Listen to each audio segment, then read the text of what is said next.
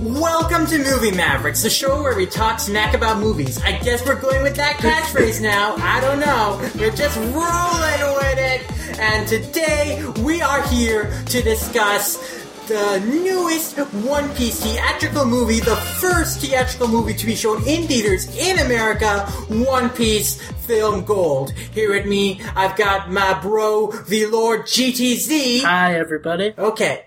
And we have also got my co-host on Manga Mavericks and overall best manga buddy, Colton Solem. Hi, it's me. I'm from Manga Mavericks. Am I on the right podcast? It's called Movie Mavericks. I thought we were recording Manga Mavericks today, but I guess not. It's fine. We're talking about something manga related anyways. It's the latest One Piece theatrical movie, the 13th One Piece movie, Film Gold. And this movie is really awesome because Funny managed to do a limited release screening for a week over here in the United States, making this the first One Piece movie to be released theatrically in the United States. And it's just such a treat to be able to go out and see one of these movies on the big screen. I love seeing anime movies on the big screen, and this was just a fun experience too. So how about we first go in to our theater experiences? Were there any interesting things, any interesting like fan reactions to stuff happening in the theaters when you guys went to go see this movie? Or also, let's just go into, like, when you saw this movie and, like, what your feelings were about the movie leading up to it. What do you think it was going to be like? And were you satisfied with what you got, or were you surprised? How did you feel about it? I mean, I guess I'll go first.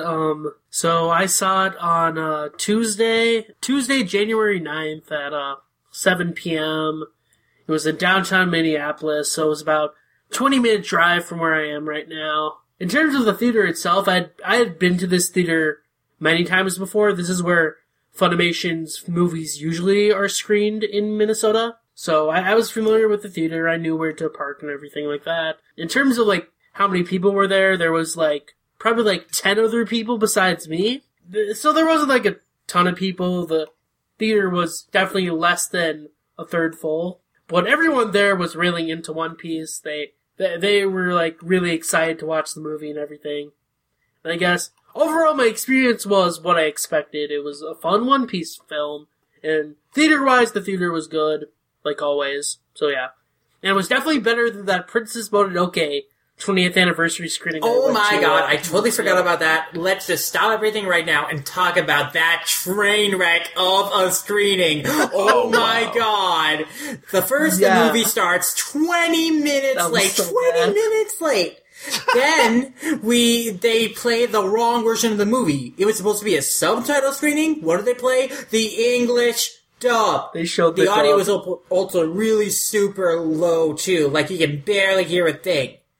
Then they suddenly stop the movie and they replay it from the beginning. And we have to sit through that 5-minute on your mark short all over again, which personally I thought was interesting, but like the audience was like, no, not this crap again with the stupid police officer saving this angel thing. What does this even mean? It's so hammy. We don't like this. No. And so that was annoying. And then it was still the wrong version of the movie. It was still the dub. Wow, So they had to stop it again. And then they skipped ahead 20 minutes and it was the sub, but they skipped ahead 20 minutes and they skipped important scenes like when they explained the plot of the movie. Yeah, they skipped the They skipped major the scene where plot they points. explained the freaking plot of the movie. So then they had to rewind it again, another half hour, and then it was like, okay, finally. This time they got it. Finally, we can just let it play, right? And then it stops again. And they were like, oh my god. And then after a dozen more times, they finally got it right. And they played the movie. And the movie was good because it's Princess Mononoke. But holy crap, that was one of the worst theater experiences I have ever had. To be fair, the manager did give everyone refunds at the end and free movie passes.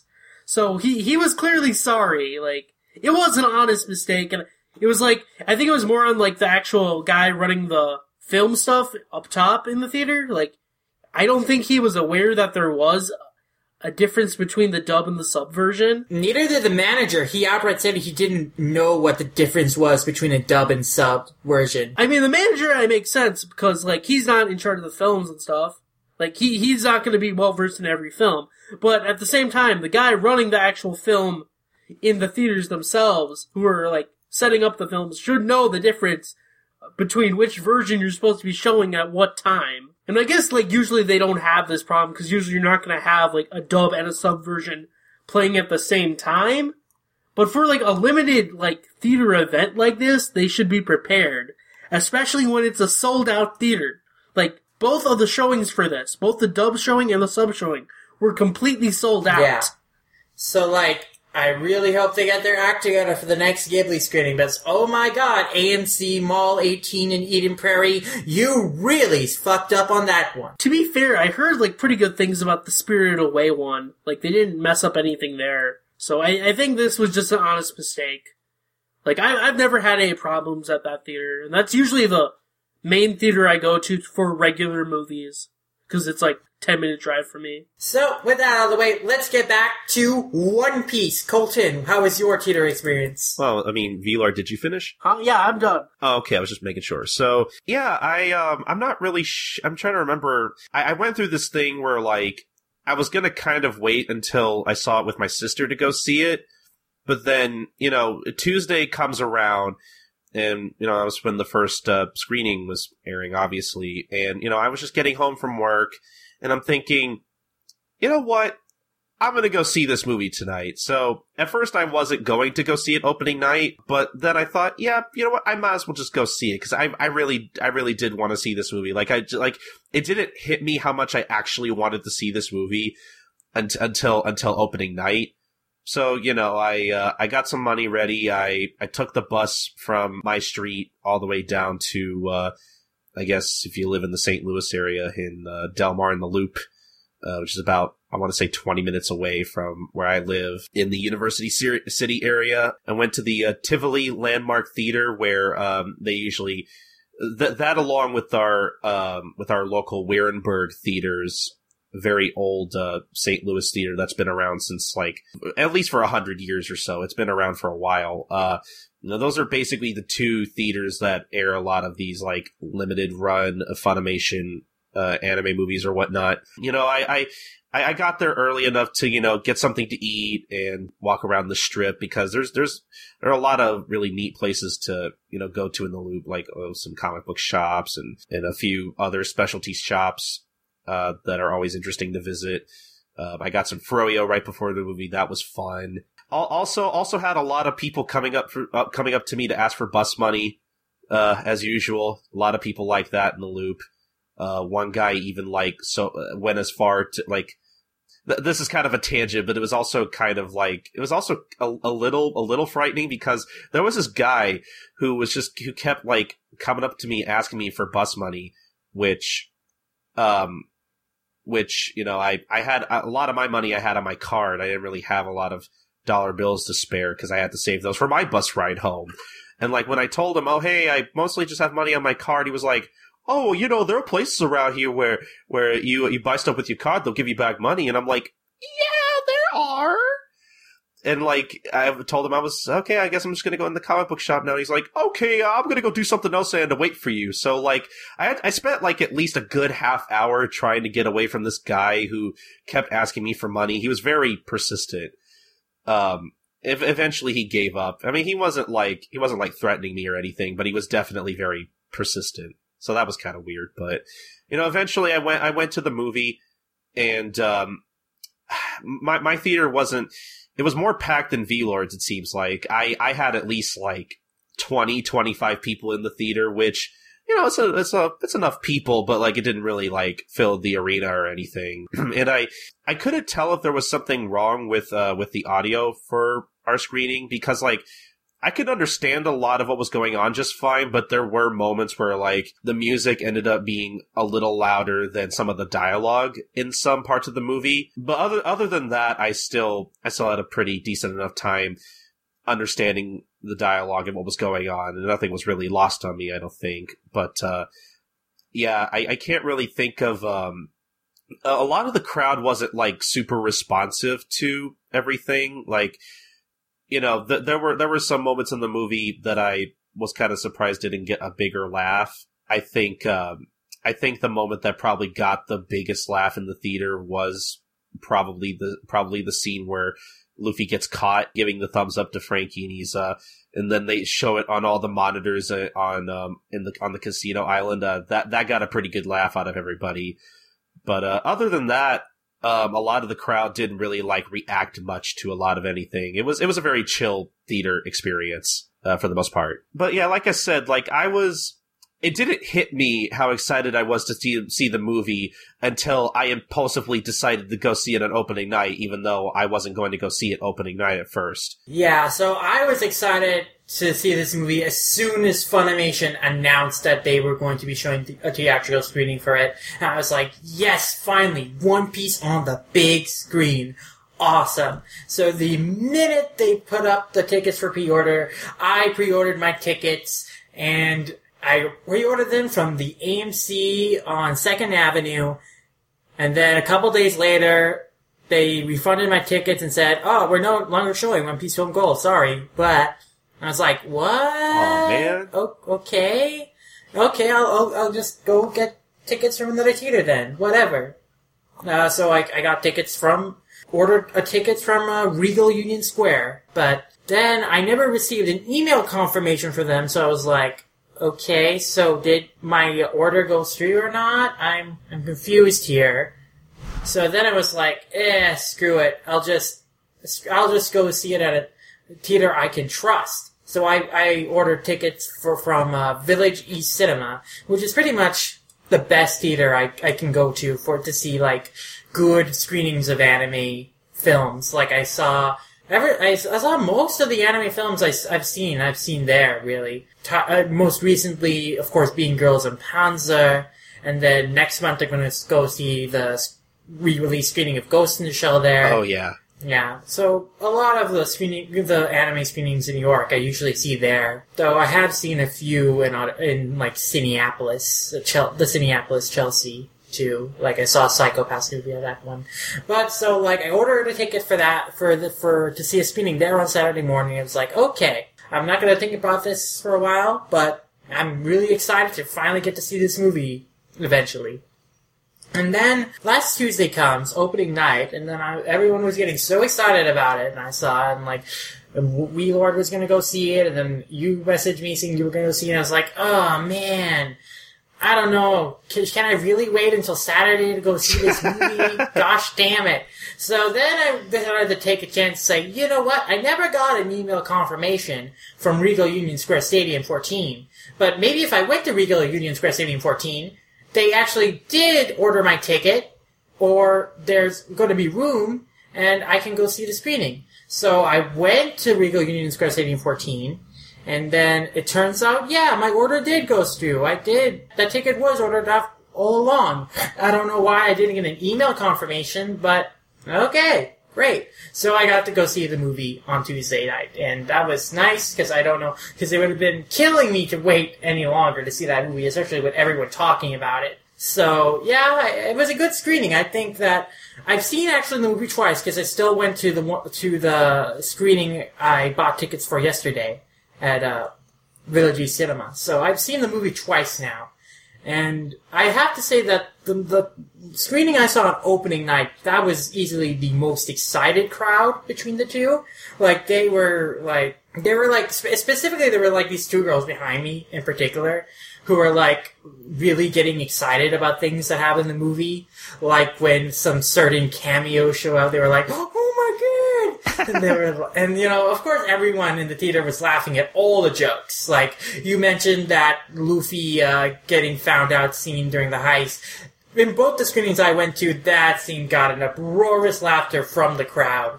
But also other other little jokes in there, like Dice's like masochistic moments, Robin's one-liners. Really, there were a lot of great funny moments that got like huge laughs from the crowd. Like Luffy's line about, she tricked us? Well, I don't understand it, so whatever. both times I saw the movie, that got a big laugh from the crowd. So there were a lot of great moments during the screening that everyone laughed at. And I'd be recapping the entire movie to go over all of them. But, this is why I really enjoy going to see anime movies in the theaters, because the audience participation and, the enjoyment is just so high, because you only get fans who go to these screenings, really.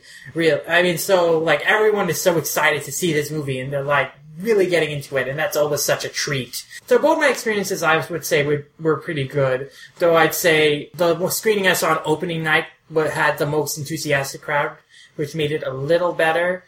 Though the girls behind me were kicking my seat a lot because they were so excited, and I was like, could you stop kicking my seat? But still, even accounting for that, I think that was probably the better of the two screenings for me, just because the crowd was just so more into that one.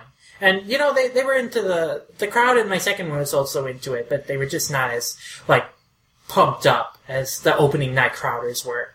So I had good theater experiences, and yeah, it was a good time with the movie. It was weird because I thought I was going to have some problems.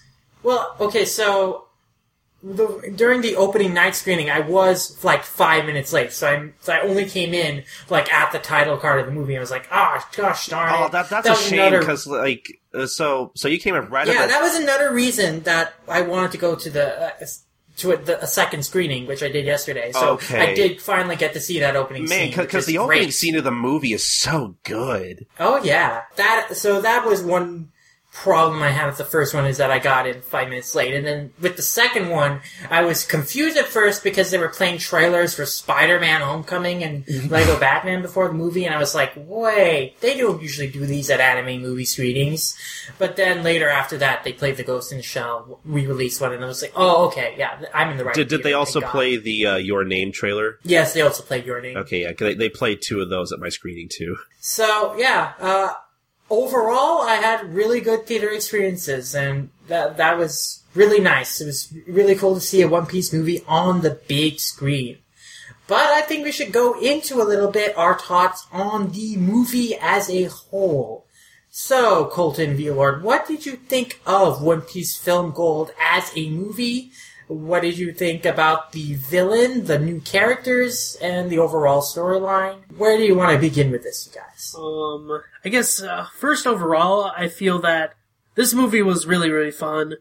Personally, though, I feel that One Piece Film Z was better than Film Gold. Mainly because Film Z very much was about a story about kind of the Marines themselves. And how, usually we always have kind of viewed the Marines in very much more villainous light, though obviously there's good people within the Marines in the One Piece world. But it very much kind of established the main character Zed and stuff as kind of this guy who was very much, I guess, a figure and a person that a lot of the Marines like Kizaru and Aokiji and Akainu had looked up to.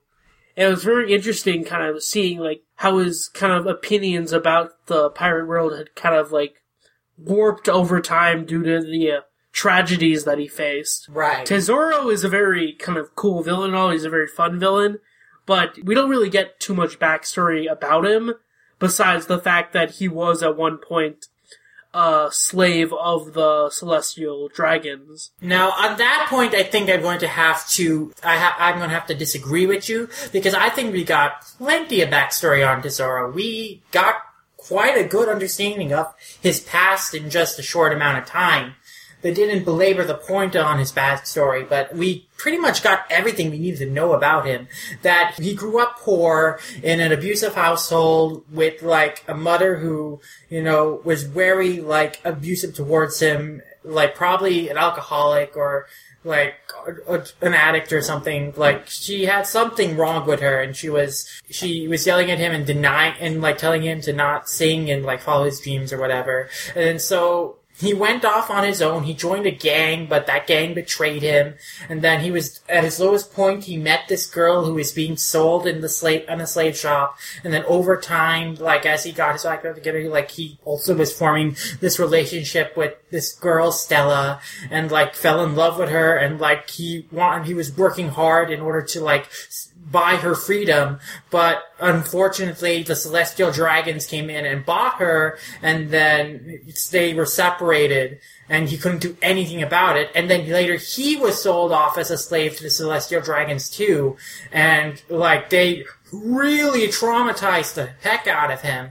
And like that is when kind of he realized like you need like money and power in order to like be anyone or like get anywhere in this world. Like to have the things you want, you need money and power. And like just to like what the Celestial Dragons do to him. Specifically, when the Celestial Dragon tells him, "Who told you you could laugh?" That's a line we see Tesoro repeat earlier in the movie. Like those experiences really haunted and affected him. So later we got the understanding that he was probably freed during when Fisher Tiger freed all the slaves. Yeah.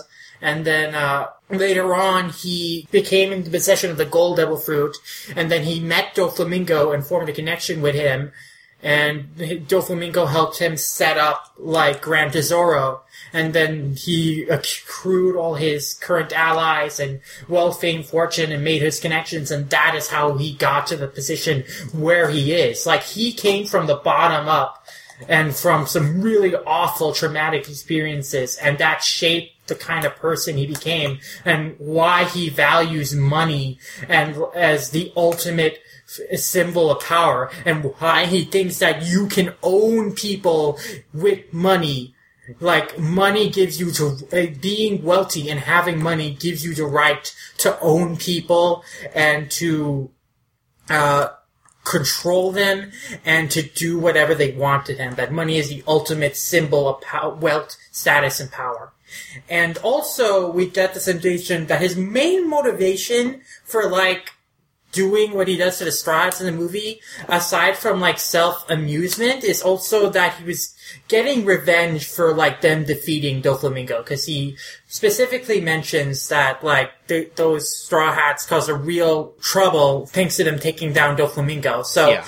Partly his motivation, it seemed, was, like, getting revenge on behalf of Doflamingo. I mean, they heavily imply that Doflamingo was either, like, kind of an investor in the kind of resort or of some sort, kind of like, he was helping, like, support the resort itself. It was clear Tesoro and Doflamingo had really deep connections, and that was a huge part of also how Tesoro turned out, considering what we know about Doflamingo. Of course, Tesoro is, in many ways, in terms of, like, personality and a little bit of his design, resembles Doflamingo, but where he comes from and his past is so completely different, which is really interesting. See, I don't know if I completely agree with that, which I want to put out there that, I kind of agree with both you and V-Lord. I feel like I had my one issue with the movie is that, you know, when they do dive into Tesoro's past, I feel like they kind of cram it all into like only like a few minutes, and they kind of speed through a lot of it, which I feel like I can't really blame the movie too much, because the movie does kind of tackle a lot in 2 hours. It's a pretty dense movie, I feel like, for a One Piece movie. And like what Sid all just explained was what like literally was in the movie itself was probably explained in a matter of like 2 minutes. Yeah, like because but you so don't I feel like, need to belabor the point and spend too much time. I'm not saying that. I think it's so effective that they told us all of that about Tesoro in just like a minute or two. The problem is, like, so much of that is done like right at the end of the film. Not right at the end.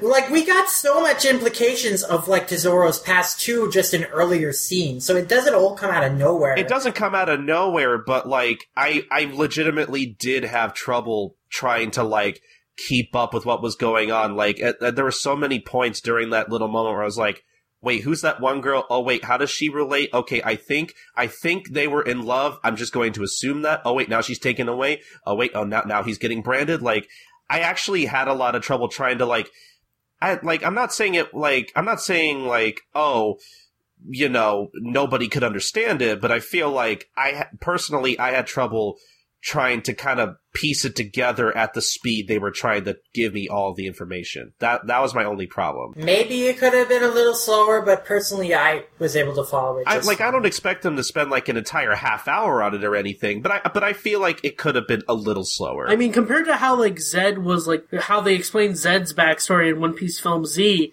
where they take at least like Zed's backstory is not super long, but they at least take some time to explain who he is and why his backstory is significant and why that changed him. In Film Gold, we have Tesoro's backstory like less than a minute, and it's just patches of like flashbacks, which is all fine and good. We get what he's about, we get his motivations, but I guess in terms of presentation and how it's conveyed, I feel it could have been at least maybe lengthened out a little bit, so at least has some time to breathe. Yeah, I think that's all I'm trying to say. I think if it had room to breathe, I think I would have been able to take in everything a little better, because like I understood what his character was about. I just kind of had trouble trying to connect it all together, because it did, like, the way it was presented, I felt like it wasn't conveyed as well as I think it could have been, but I still think it was conveyed well enough, I guess. Okay, but maybe to steer us back, I want to get our general like thoughts as of the overall movie, like what we really enjoyed about the movie specifically. And for me, I really liked Film Gold, really like a heist film. And yeah. Also, the setting of the movie, like really heavily inspired by Las Vegas, was very creative and looked really, really good. All the costumes the Straw Hats wore in the movie were a lot of fun. Yes. And very visually interesting. And just general, the feel and the tone of it was just like really, it had this really great pacing to it. It had this really great energy to it. It was a lot of fun to look at, and it was really easy to follow. Like, even though I had already seen the movie, I was enjoying it just as much as I did the first time, if not even more, watching it the second time. And yeah, I think this is a movie that's going to hold up really, really well on rewatches. There were even like subtle things that I hadn't even noticed rewatching the movie, like how the stage Tesoro stings on at the beginning is called the Gold Stella stage. Oh. Like, that's a hint right there. Like, oh my god, wow. Wow, that's actually kind of sad. Even his success is also motivated by his memories of Stella and like kind of trying to keep her memory alive with this like wealth and success of this like big giant casino resort that is Grand Tesoro. And it's like, wow, it is pretty heavy, and it is kind of sad. So there's a lot of really cool things and really cool details in this movie. So I thought it was really, really fun, and like as one of the One Piece, as far as compared to other One Piece movies, I think that it is just really easy to watch again and again because of just how fun the pace is and just how quick the pacing is. Like, there's so much that happens in the movie, and it never feels slow. It never feels slow, and it also never feels too fast. You're moved on at just the right pace, and I think that you can absorb everything just really well. And I really like that about it. I do not think the movie has as much interesting things to say about the series as Film Z did.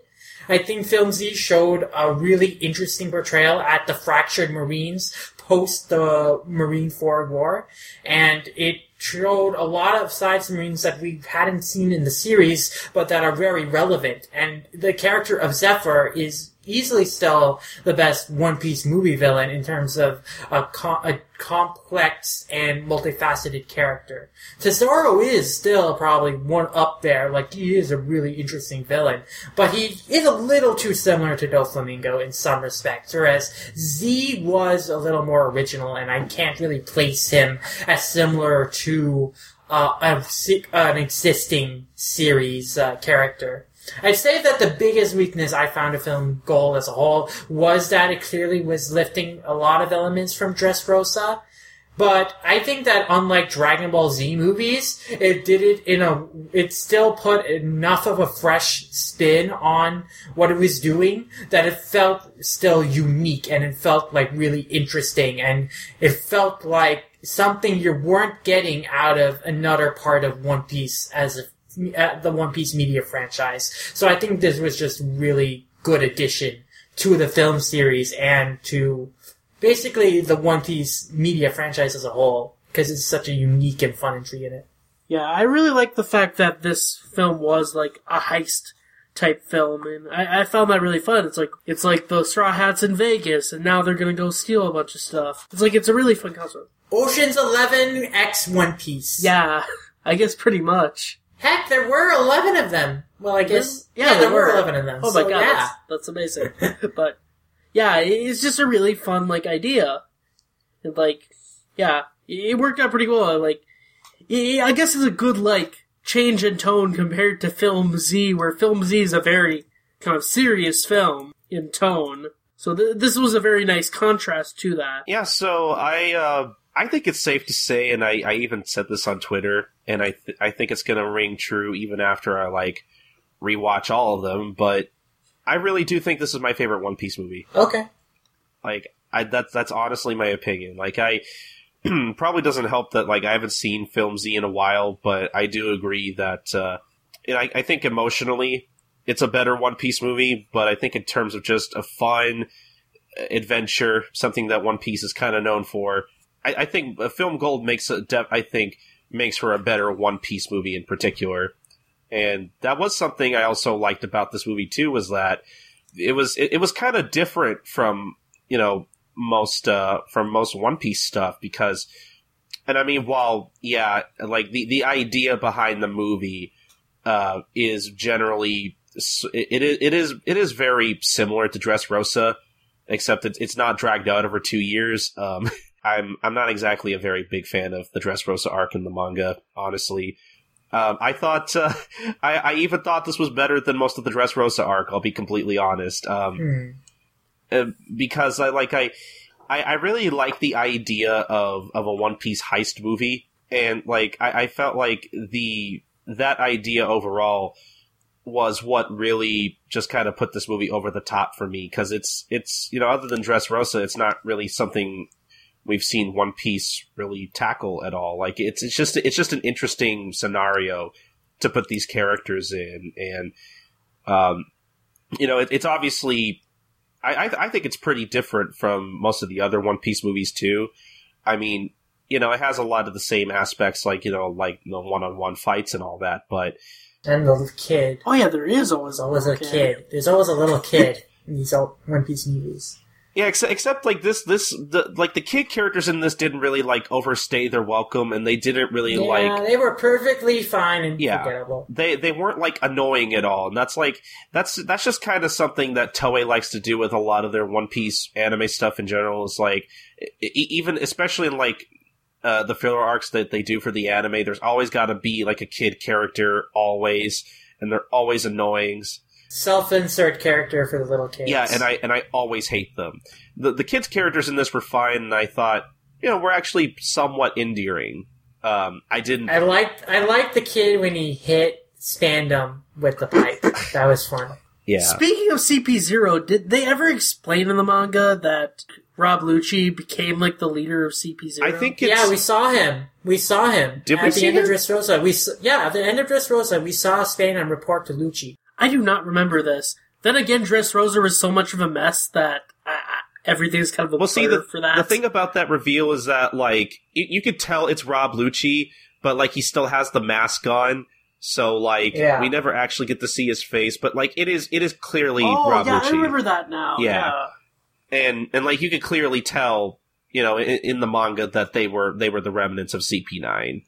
So I don't think there's really any question there. I thought, like, the CP9 became, like, wanted criminals because Spandam, like, put all the blame on them. Yeah, I think that Lucci somehow worked his way back into the government, but we don't know about the rest of the former CP9 agents. And that's something I'm curious to learn about when they appear again, as I'm sure they will. I was confused about that because Lucci kind of escaped with everyone else and, like, kind of told Spandam to screw off in those cover pages. But I can totally buy that Lucci would return to the world government if they offered a hand to him.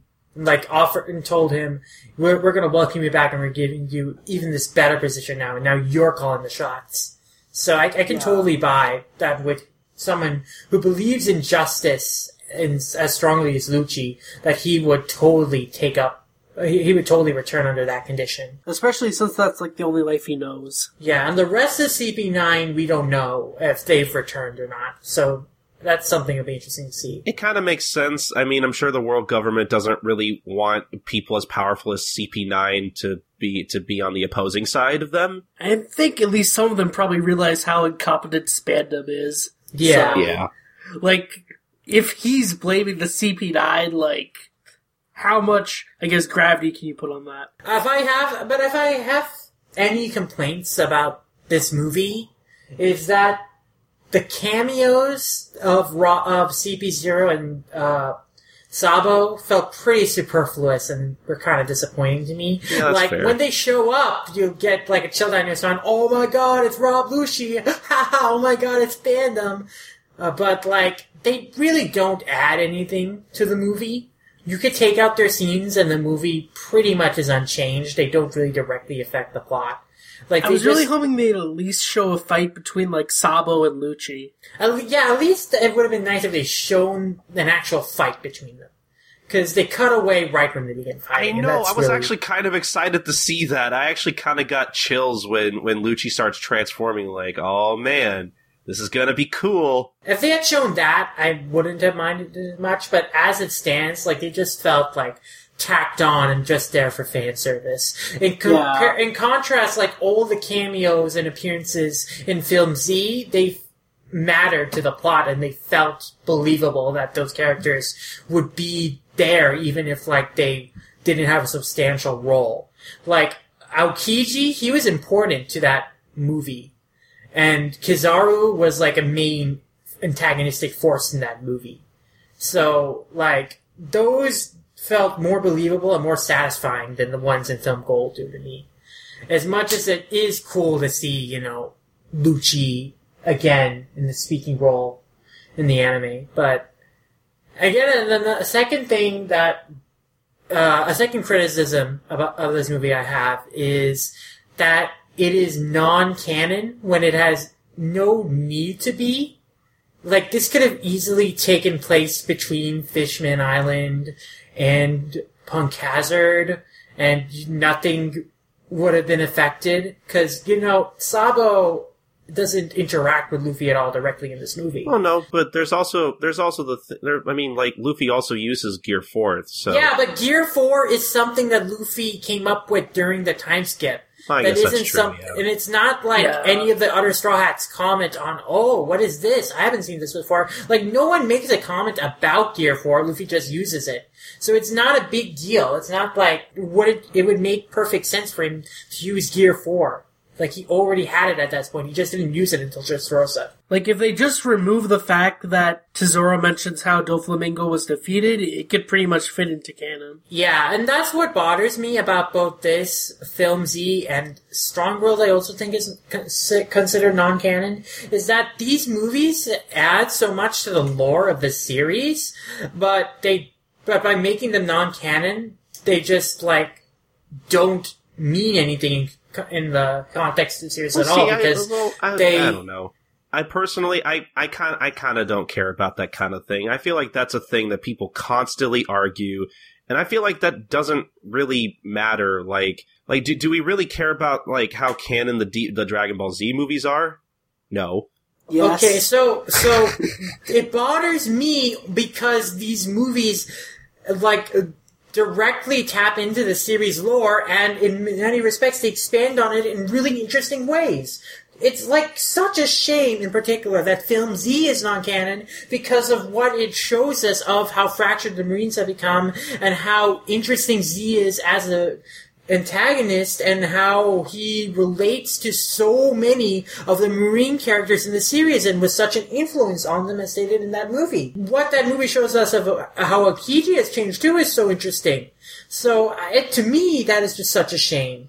Like, cause there is no reason for these movies to be non-canon. I'm not saying that they make or break my enjoyment of the movie, because I still enjoy them as movies, but when they can add so much more to the series, why not take that opportunity and just make them canon? Especially since there's no reason for these movies to be non-canon. There's nothing in the movies that contradicts anything in the series. If you just had, adjusted a few things, you could have easily placed it within the timeline of the series. Yeah, but to be fair, like, that concept of whether something is canon or not doesn't really exist in the Japanese fan base at all. I've heard people like Greg talk about this kind of stuff through places like the One Piece podcast, where I am pretty sure he has confirmed that, like, this kind of discussion isn't really, like, a thing that happens too often, or I could be remembering that wrong. I don't know, but I don't know. Personally, like, I don't put stake in that kind of thing, because it doesn't make or break my enjoyment of the movie. So, like, I just don't think about that kind of thing at all. And I think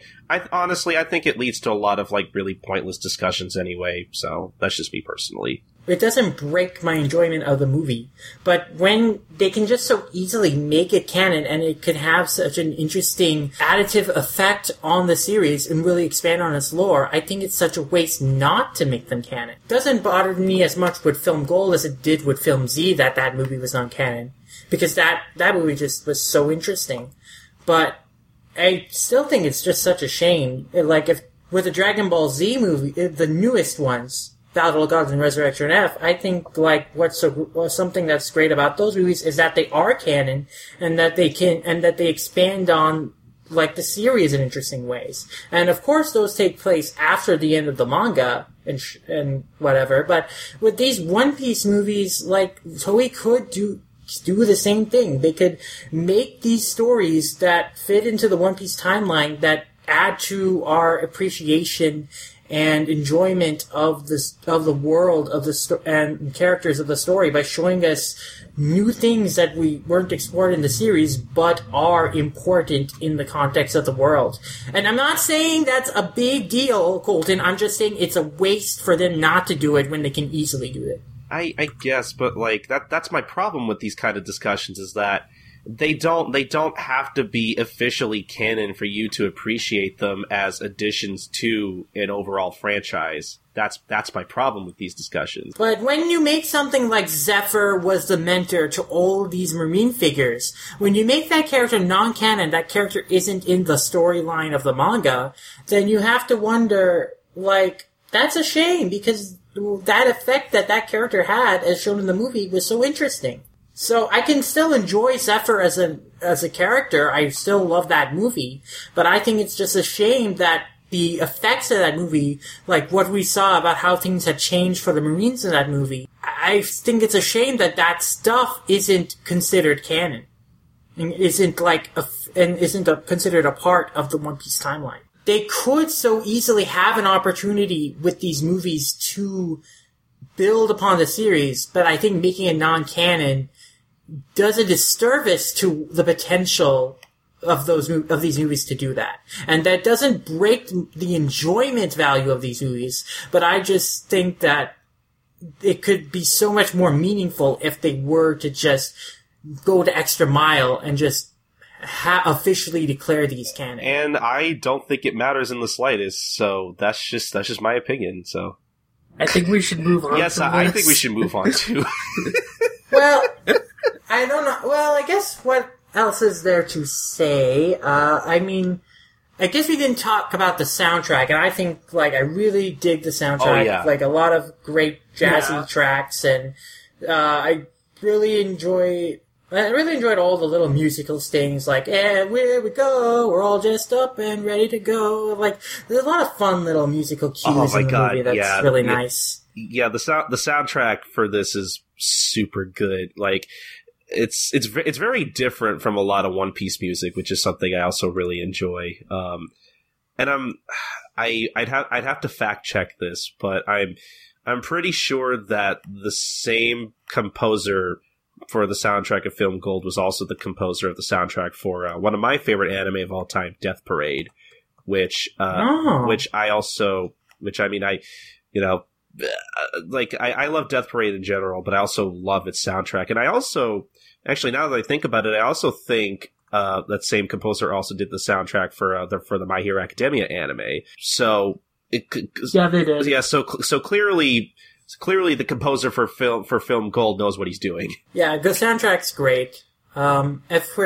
I guess if there's all we have to say about that, I just want to go into a few more little things that I like about this movie. Is that one thing I like about all the One Piece movies, really, is that they give Nami and Robin more to do than they get in the actual series nowadays.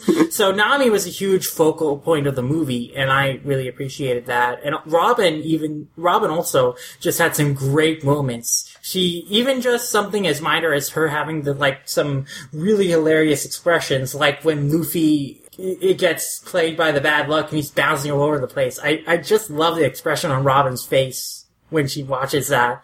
Like, small things like that. And also her one-liners in this movie are just great. And the fact that, she also helps in beating, Tanaka is really cool, too. So I like Nami and Robin getting a lot of stuff to shine. I think that Karina was a cool new character. I think that, the backstory was kind of cheesy. It's Karina betrayed her, except, no, she came back, and it's that was kind of a misdirection. Well, okay. That was kind of weird. I thought it was okay. It wasn't really anything amazing. No, the backstory isn't amazing at all. It's just, to me, it's strange the way they present it as, Karina betrayed Nami and they have this deep regret, but actually Nami all along knew that Karina came back for her, and actually she did come back for her because she saw her come back for her. So what the heck? But Karina herself is just a fun character, though. I just like her personality, and she also makes some fun expressions, and I like her, at the end where she, tricks everyone in getting off the ship so she can steal the ship. That was great. She was a good, new character.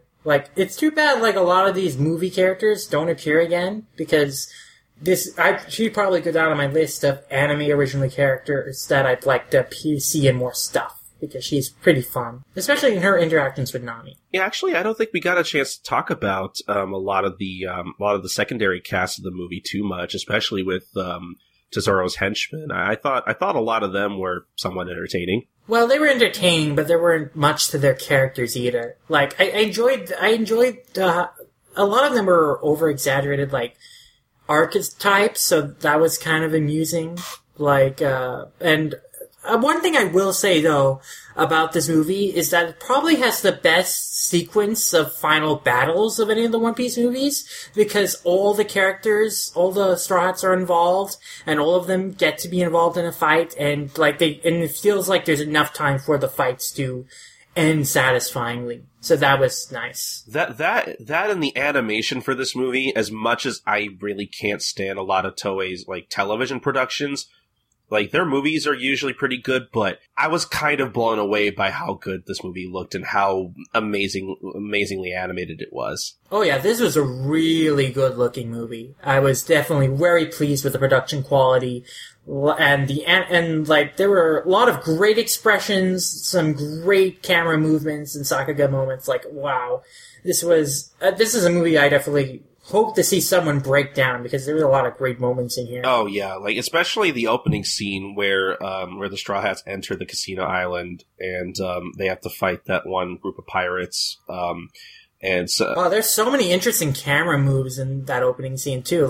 When they have the transition that goes through Luffy's nose, that's so clever, because the gold dust is falling on them at that point, so the gold dust is going into their bodies that way. That's such a great hint. There was some really good camera moves. There was some, of course, the animation during that opening fight scene was really great too. So that was a really fun way to begin the movie. Yeah, really fun way to introduce all the characters too. Even to Zoro and Karina. So those were a great introduction to those characters too, as well as kind of the teens of the movie, considering what they were singing about. Yeah, that was actually a moment I was talking about earlier, where the music sometimes was a little louder than the dialogue. I had a little trouble actually understanding what they were singing about a little bit. Yeah, I think there might have been a sync problem there. So that then they'll probably fix for the home video release. Probably. I'm definitely going to be buying this movie when it comes out, because I want to own this movie. I wonder, I actually, like, kind of going back to our theater experience a little bit, I actually wonder if I would have liked this movie as much if I just watched it at home. Because I feel like this movie probably won't be as fun just watching on my TV as it was in the theater. Yeah, I think that, especially with a movie like this, which is like pure spectacle beginning to end, I think like the theater experience is a huge part in the enjoyment of it.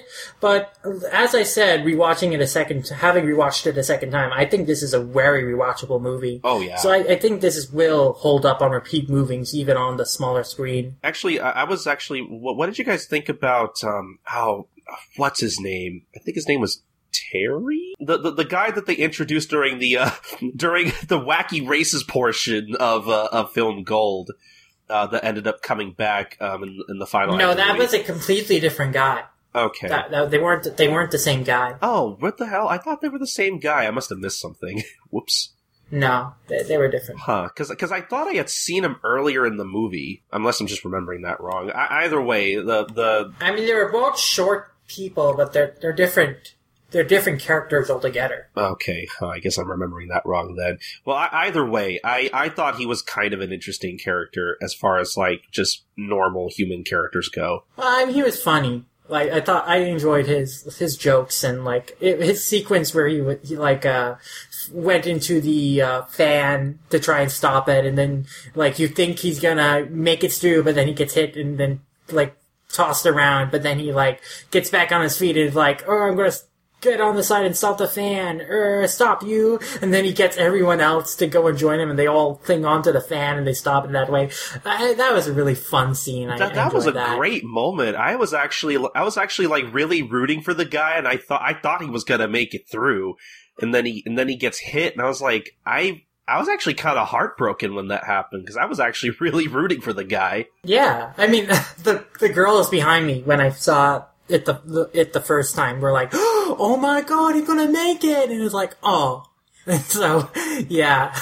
Like, I think a lot of people were like, oh my god, is he gonna make it? But then they were like, oh man. But, like, yeah, Ray's Max, that's the name of the character. He was a fun character. Another anime original character that would be nice to see again. Okay, I completely remembered his name wrong then. I don't know why I called him Terry. No, but yeah, even the human characters getting to, like, I guess the non-main characters, the NPCs, if you want to call them that, I thought even had some good moments, and I like it. I like it when, like, the characters like that even get to kind of, like, contribute to what's going on a little bit. It's always nice to see. Yeah, Ray's Max was a good original character, and so was Karina. They were all a lot of fun. I think there are original characters from previous movies that are better and more interesting, but, like, they were just fun, and I would like to see them in, like, OVAs or something, or filler arts in the anime. I also really like the animal characters in this movie too. They're kind of fun. Were, like, everyone laughs when the turtles show up and they flex their muscles. The turtles were great. I really liked them a lot. Yeah, the turtles were really funny. And then the owls were pretty good too. Yeah. Which also led up to a great scene with Brooke, which I saw it coming a mile away, but it was still pretty good. Yeah. You see it coming, but it's just still so hilarious when it happens. Like, and he's, like, so incredulous about it. Like, how rude! That's just great. Which, actually, what did we all think about because obviously we all saw this in English. What did we all think of the English dubcast? I mean, it's the dubcast. Like, they're all really good at what they do. Like, I thought, especially since I haven't seen the movie in Japanese, I can't compare with with, like, Tesoro and Karina and all the movie original characters, Japanese seiyuu. But, like, the dubcast did a really great job. Like, whoever did Ray's Max in particular really captured, like, the feel of that kind of, like, southern, like, old west character. So that was really nice. And, yeah, I thought it was all a pretty bang-up job, again, for Funimation. I mean, what I'd expect from them. Yeah. I was only asking just because I actually haven't watched the dub in a while. I think the last part of the anime I saw dubbed was actually right before Enies Lobby. I've been doing a pretty bad job of collecting the anime on DVD for the past couple of years, so I haven't really gotten the chance to watch much of the dub. So this was a nice little return for me, and clearly everybody on the One Piece cast has like grown significantly, even ever since their first couple of like Skypiea episodes and whatnot. Like, Yeah. I really enjoyed the dub for this movie, and I can't wait to see it in Japanese because I really do like a lot of the save for the Straw Hats. Yeah, I watch the One Piece dub occasionally when the new DVD releases come out, since I have like a Funimation Now account. And I guess in terms of the dub cast overall is like what I expected, because it's the One Piece dub that we know at this point. I mean, in terms of like new casts, I guess I think this was the first time we've heard Sabo's dub voice. Yeah, Vic Mignogna. Which was played by Vic Mignogna, and I think Vic did a very good job. When I first heard him, I was like, of course it's Vic Mignogna. Like, who else would it be? Yeah, I mean, he voices like all the blonde characters. Yeah. Edward. Although Sabo isn't as self-absorbed as some of his other characters are, like Edward and Prince Baka. So Yeah. I've had arguments from people saying that like, oh, maybe Johnny Young Bosch could have voiced Sabo, and I'm like, I guess maybe he could have. I'm not sure if I can. Maybe. I'm not sure. I have a very hard time trying to imagine how he would take on the character, but I think Vic Mignogna, as much shit as I like to give him for being in everything, I think he's a pretty good fit for Sabo overall. yeah, I thought he did a fine job with Sabo. I think we covered most of our bases with the movie. I think we touched upon everything, really. I think overall, though, I want to just get everyone's opinion of where they would rank this in context with the other One Piece movies, if you can rank it. And maybe just a little bit to go over, like, your top 3 or top 5, if you've seen that many. Well, yeah, like I said earlier, I think this is pretty much my favorite One Piece movie at the moment right now. And I think will probably still be until I see the next movie that'll eventually come out, and we'll see how that turns out. But yeah, other like, I think my favorite before this, while I think it might be cheating because it's a retelling, I really can't help but say that movie 9 was my favorite before this one. But again, that's cheating because I love the Drum Island arc, and it has a lot of like real sentimental value to me as a person. And it's easily my favorite arc in all of One Piece aside from Alabasta. So I guess that counts. If I had to pick a third, that'd be kind of tough, but I guess I would have to say I'd probably say Strong World. Yeah, I mean, I haven't watched all the One Piece movies yet, so I can't really rank it in place of all of them. But I guess the top of the ones I've seen, the top 3 would have to be, I guess, number 1, Film Z, then 2, Film Gold, then 3, Strong World. Okay. Well, I have actually been watching through the One Piece movies, most of them for the first time, because before this year I'd only seen movies... I'd only seen the Alabasta movie, Strong World, and Film Z. Yeah, before, and Baron of Matsuri before this year. That Alabasta movie's not good. Yeah, so I started rewatching all of the movies from the first one this year. So I've basically at this point seen all of them except for movie 9. But, so I'm not gonna rank them all just because I haven't seen movie 9, but just to rank, like, my top 5, I'd say that my favorite is still Film Z, because Film Z to me just adds just so much to, like, the lore of the Marines, and Zephyr is just a fascinating character.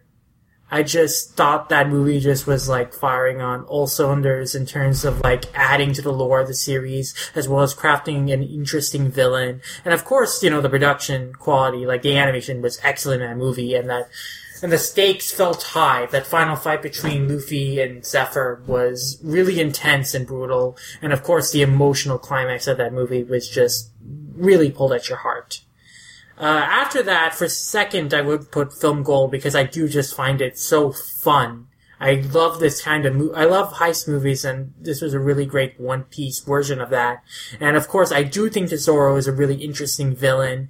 And even though like this doesn't have as much depth in terms of what it adds to the series lore as Film Z, it is just such a unique entry in the One Piece media canon, and it has just so many, it is just so interesting in terms of the location, the music, and the supporting cast. The supporting villains are used really well this time. Like, I thought Film Gold was just a lot of fun. After that third, I would put Dead End Adventure, because that is one of the few pieces of One Piece media that feels like an actual pirate film. Like, that actually feels like a pirate story. And Gaspard, even though he's a relatively simple villain, is just so imminently threatening. And Shiraya was just a freaking great, like, supporting character. Like, that is a character I would have loved to see, like, appear in a filler arc in the anime, because he was really interesting and cool. So, Dead End Adventure was really good. I think that if I were to show anyone a One Piece movie to introduce them to One Piece, I would probably show them Dead End Adventure, because it introduces the Straw Hats in a very casual way, but gives you a good sense about the world and them as characters, while also creating a standalone adventure that's pretty easy to get into. So I really enjoy that movie a lot. Yeah, I haven't seen that movie in a long time. Probably about 10 years at this point, actually. Fourth would be Strong World, because, yeah, that movie is also just really great visually, some great animation. Shiki is a great villain. Like, at least his backstory is canon to the manga, even if the movie itself isn't. So, like, he's a great character. A lot of the themes of the movie are kind of retreaded from, like, Nami's thing from the Arlong arc, sort of, but it's still pretty fun, just overall, so, you know. And then I guess fifth I would put Baron Amasri, because I don't know if I actually enjoy watching that movie, but I respect what it does very well. Like, it feels so anti-One Piece, but that puts it in a unique position where it can give some commentary on the series that, like, a more traditional entry in the series couldn't. And I do think that there is just a lot of interesting things about the movie, very disturbing things too, and it has a very unique villain, and the emotional stakes are just so high in that movie too, in that climax, which is really messed up and then really cathartic when the day is saved. So, yeah, I guess I'd have to give it to Baron Amasri, even though I don't know if I can say I actually enjoy watching the movie, but I respect what it does so much that I would probably have to put it in my top 5. At least for now. I still have movie 9 to see, so maybe that'll make my top 5. And then I like most of the One Piece movies, besides, I guess the only ones I don't like, well, I guess I think Cursed Holy Sword is kind of average. Like, it doesn't really offer anything interesting. Desert Princesses and Pirates tried to squeeze a 40-episode arc into one movie, and it doesn't work. It also has, like, a Jiggling Booze, which pissed me off. That movie 7 does, too. What? I said movie 7 does that, too. I don't think I've seen that one either, though. That's the giant soldier of the mechanical island. Okay, well, I'm just going to warn you ahead of time, Sid. If you hate jiggling boobs, there's going to be a lot of it in movie 7. Yeah. And then the first 2 One Piece movies are just kind of boring, too. So. Yeah, and a lot of them aren't even, like, really feature length either. I think, like the first 3 of them are, like, barely an hour. I like the third one. It's a chopper-focused film, and I think that was really interesting to do at that point in the series. And I think, like, it did use Chopper in interesting ways. And, like, the setting was kind of fun, and the animals were also kind of fun. So I did enjoy that one. Yeah. But the first 2 movies weren't interesting at all. They had pretty weak antagonists. Like, El Drago, like, yeah, whatever, who cares? And his Indian swordsman guy, okay. I don't know how that relates to who El Drago is, but okay. Then the Clockwork Island movie, it has the Trump siblings, which are... I don't remember anything about them. Yeah, I was gonna say, I don't remember anything about the antagonist from movie 2 at all, so... Yeah, so... Those movies are boring, but most of the One Piece movies are pretty enjoyable, at least. Even if they don't reach the heights that Film Gold, and, in my opinion, Dead End Adventure do. So I was gonna say, like, since Strong World, I think all the One Piece movies just keep getting better and better. Yeah, and so I think that's really great that, I think it's definitely to the benefit that they now make these every so often instead of every year now, so they can really spend time working on them, as well as they get involvement and ideas from Oda. Yeah, because exactly. What Oda can come up with is generally better than what the anime staff has been able to come up with. Yep. I wish he would work on the filler arcs. That'd be nice, but that's never going to happen. But anyway, so... Yeah, I think that's our opinion on One Piece Film Gold. Overall, we highly recommend it and recommend that you go check it out when it comes out on DVD and Blu-ray over here and give it a watch because it is one of the best movies One Piece has to offer. Yes, it is. So, yeah, I think that about does it. I want to thank Colton Wheelord for you guys joining me today, talking about One Piece from Gold. It was a lot of fun. Had some heated discussions, but some interesting discussions. Oh boy, yep. So, let's tell the folks, where can they find you, Colton? Well, if you want to hear about me and, all my dumb opinions, you can come find me on Twitter. That's SniperKing323. That's SNIPERKING323. I do a lot of other, podcast stuff. If you're listening to this, you probably already listened to Manga Mavericks. I guess you could call it now Father Podcast, spinning off all these different other podcasts, apparently. Listen to my other podcast, Life Lessons, the Gintama Manga Cast. If you're a Gintama fan, One Podcast Prevails if you're a fan of Detective Conan / Case Closed. Go look for those, and I think that's about it. Vlord, how about you? You can find me on Twitter at VLordGTZ. That's VLORDGTZ. I pretty much just lurk around there mainly. If you want to talk about JoJo or Detective Conan, the two main things I'm obsessed about, you can pretty much hit me up there. And yeah, that's about it. Alright, as for me, you can find me as @LemonYasha on Animation Revelation, Twitter, and my anime list. Though I will let you know that I'm on a internet hiatus, so you won't see me posting much, but if you PM me, I will respond to you. You can also find the show Movie Mavericks, on allcomic.com, and of course, we will, tweet it out and post the episodes on our new YouTube page, which make sure to like and subscribe to our content on there so we can make our custom URL for that page. And as for the show just as a whole, you can follow us on Twitter as at manga_mavericks and on Tumblr at mangamavericks.tumblr.com. And, of course, you can look us up on YouTube just as Manga Mavericks. Again, we need you guys to subscribe so we can get that custom URL to send to you guys. And that's where you can find us. And look forward to the next Movie Mavericks episode, which this episode will probably be released early February.